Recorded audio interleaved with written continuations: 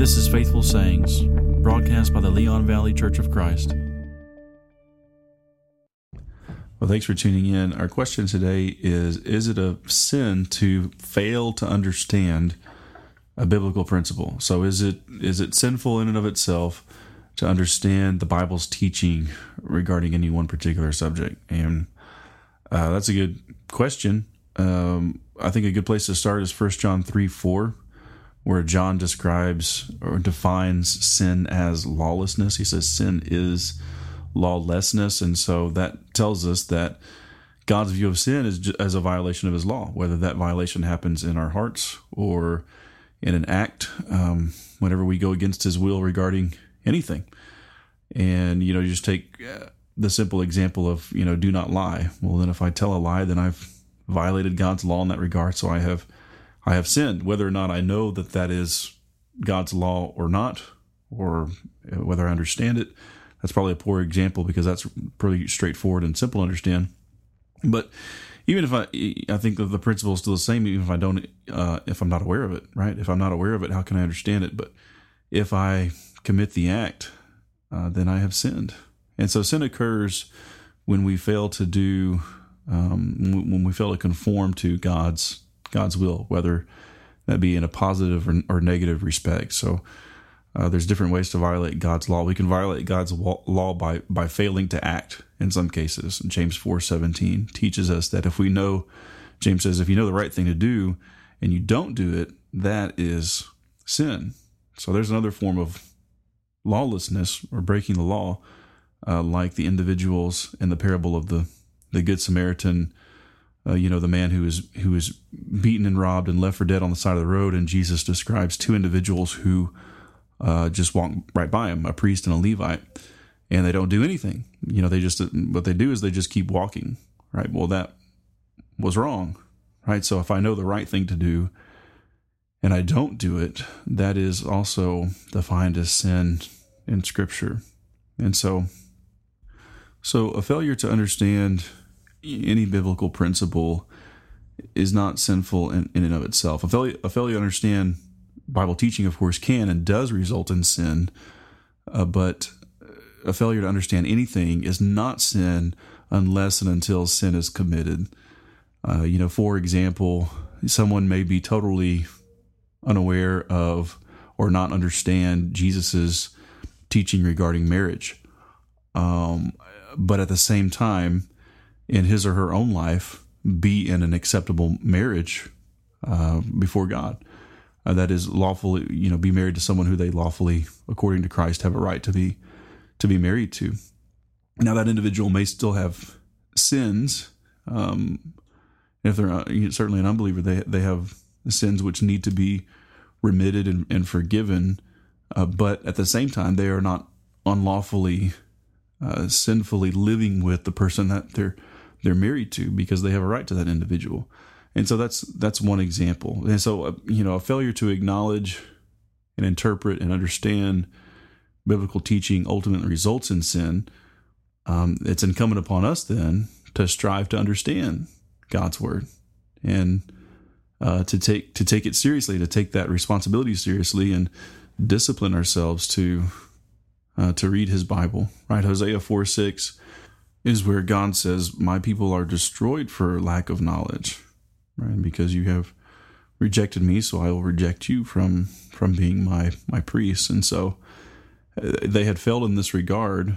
They knew what their responsibility was, and God says, you've rejected this, and it's leading ultimately to your destruction, both physical and spiritual. And so we have, command after command and example after example telling us, like Paul in Ephesians 5:10, learn to be pleasing to God in every respect. And so sin is committed either because we don't understand God's word, we commit sin in ignorance, or because we refuse to understand it, and we want just to live on our own terms, and that would be a rebellion. But either way, sin still has the same consequence. And I would add too that, I think it's important to mention that the refusal to understand is itself sinful. The refusal to understand is in itself sinful. And so it's not just an innocent kind of ignorance, if you will, in every single case. But Jesus describes individuals in John chapter 8 and verse 40. He asked them that question. He says, why can't you understand what I'm saying? And he says, it's because you are of your father, the devil. And what he means by that, if you go in the context and you look at, the whole conversation, what I believe he's saying is to these people is that your loyalty is in the wrong place. And because your loyalty is ultimately to the enemy and to evil, you have just shut yourselves out completely to the truth. And so this was a willful blindness and a willful refusal to understand. And so, at best, it was an indifferent attitude towards Scripture. And at worst, we can see that people were just hostile to him. And that in and of itself is wrong. So a failure to understand anything is not necessarily sinful on the part of an individual, but willful ignorance certainly is. And whether we're ignorant of God's teaching on any aspect of our lives or attitude, it doesn't remove our accountability, and we can still sin even if we're unaware of what his teaching is. So again, we have to let the teaching of Scripture be reinforced in our minds, and also hear, the exhortation that Scripture gives us to be proactive and to be truth seekers and handle the word of truth accurately. Right, 2 Timothy 2:15. Paul says, "You be diligent to present yourself to God as a workman who doesn't need to be ashamed and accurately handle the word of truth." And so that responsibility is for all of us, and we have to take the initiative and be diligent seekers and investigate for ourselves so that we know what God's will is in regard to any aspect of our lives.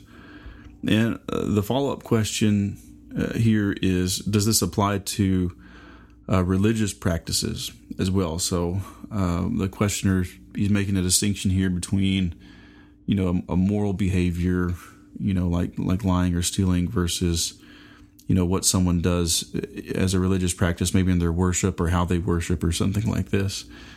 And I think it's important to remember, first of all, that sin, again, going back to that original definition in 1 John 3:4, that sin is lawlessness. And so sin includes moral as well as religious attitudes and practices and teachings.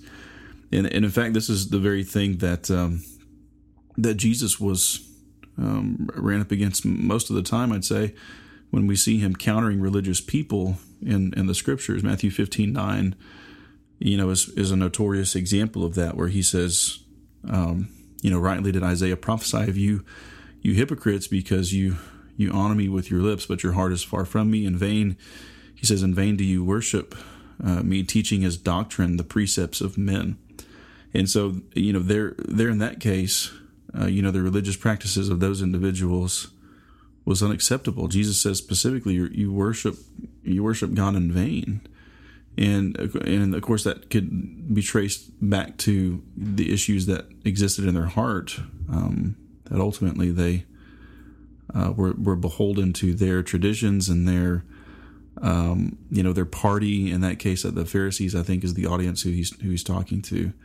But even further into the New Testament, as you get into the epistles, you see Paul indicting brethren in local churches because they weren't handling the commands in regard to what we would say from a human perspective as a religious practice, like observing the Lord's Supper, for example, in 1 Corinthians chapter 10 and 11. Those Christians in Corinth were, so they thought, observing the Lord's Supper, but it was wrong. It was the way that they were doing it was wrong, and their attitude was wrong, and so that needed some correction. And so, the wages of all sin is death, and Romans 6:23 teaches that. And unless it's repented of and forgiven through the blood of Christ, then that sin remains, and that's true for Christians as well as unbelievers.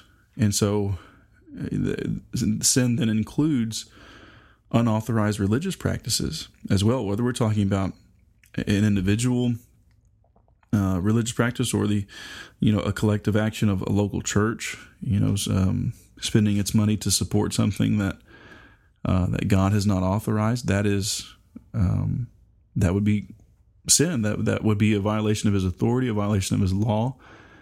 And so that is sin. And again, all sin ultimately leads to spiritual, eternal death. Now, but no sin puts anybody beyond the reach of God's grace. That's the good news.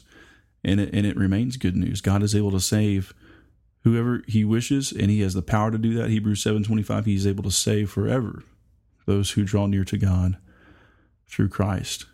But He's taken the guesswork out of it, and He's clearly defined who He will save. Hebrews 5:9. We get the general statement there that Jesus is the source of salvation to all those who obey Him. And we could go on all day about particulars, and that's where we have to investigate for ourselves about any given issue or religious practice or moral behavior, and we will make great strides toward that if we just remember first our personal responsibility to study and show ourselves approved, and continue to seek and not be satisfied with our current level of understanding or try to use our lack of understanding as an excuse, because to some extent everybody lacks understanding, right? If we didn't, we wouldn't have the command in 2 Peter 3 and verse 18, which says to grow in the grace and knowledge of our Lord and Savior Jesus Christ. Now, that will always be true for every Christian. It doesn't matter if they've been a Christian for 10 years or 100 years. That responsibility remains. And so that's the ideal. And ideals, the ideals of Christ will never be perfectly captured here in this life. And so it's a continual pursuit that should persist until we leave this world. And so, I'm taking very broad strokes here with regard to, who it is that God will save. Again, He's defined what that is, but it's more of a kind or quality of person that is desirous of His truth. And He promises that those who are seeking will find Him and the answers that they're looking for. If it's something that He's seen fit to reveal, that is, there's some questions that I have that God didn't see fit to answer.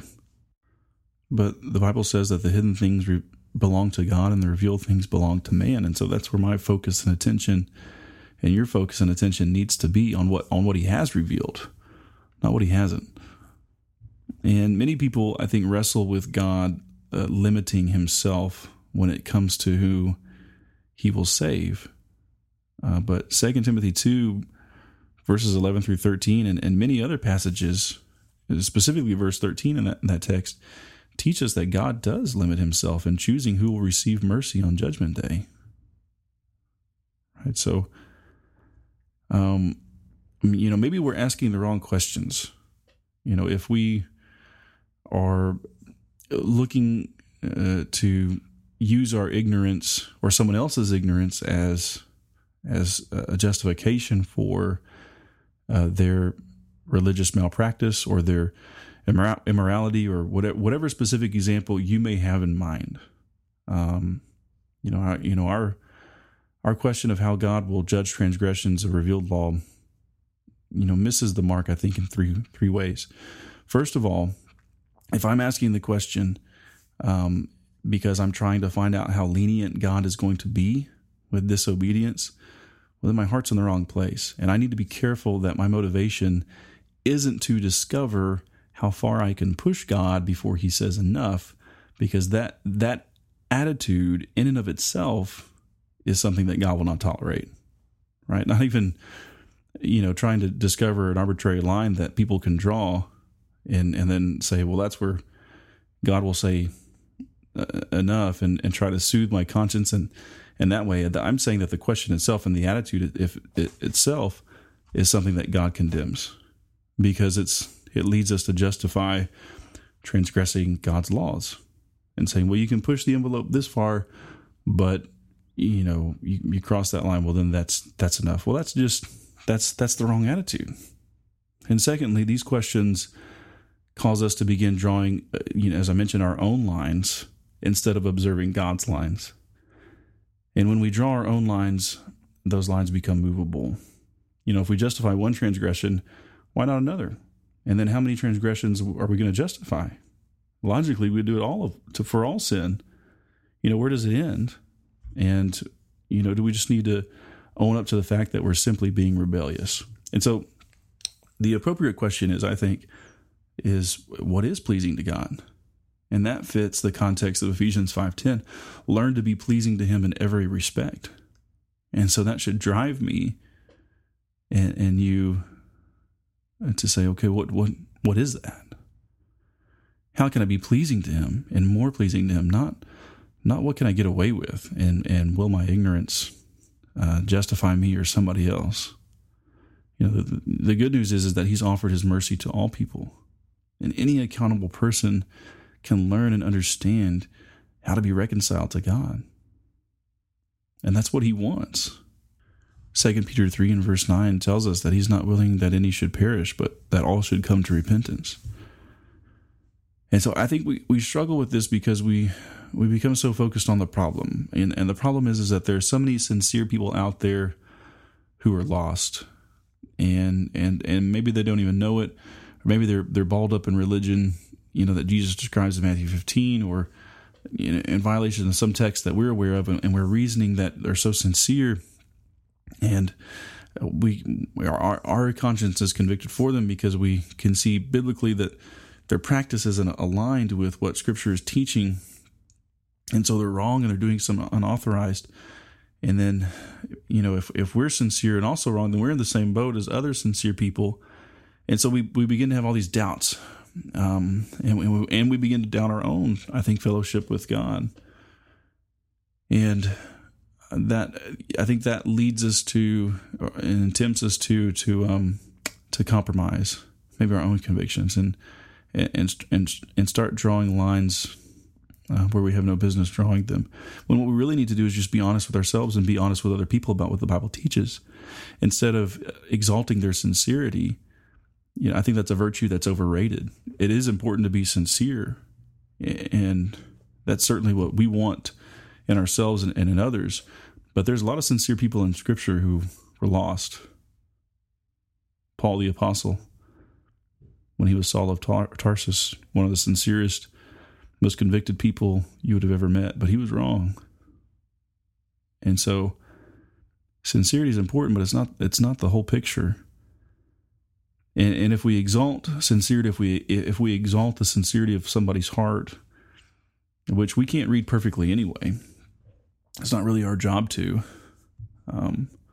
Our job is to be a pillar in support of the truth. We don't legislate, we don't execute, we don't. No judicial authority. Final judicial authority doesn't rest with us. We're to uphold the truth and proclaim it, be honest with people about what it says, and be honest with ourselves about what it says and conform to it. And when we lose sight of that goal, we usually go in a couple of different directions. If we lack conviction of what the Word of God says, then we're just going to broaden our scope in our minds of who is saved. And even if the Word of God says otherwise, just so we can feel better about everything.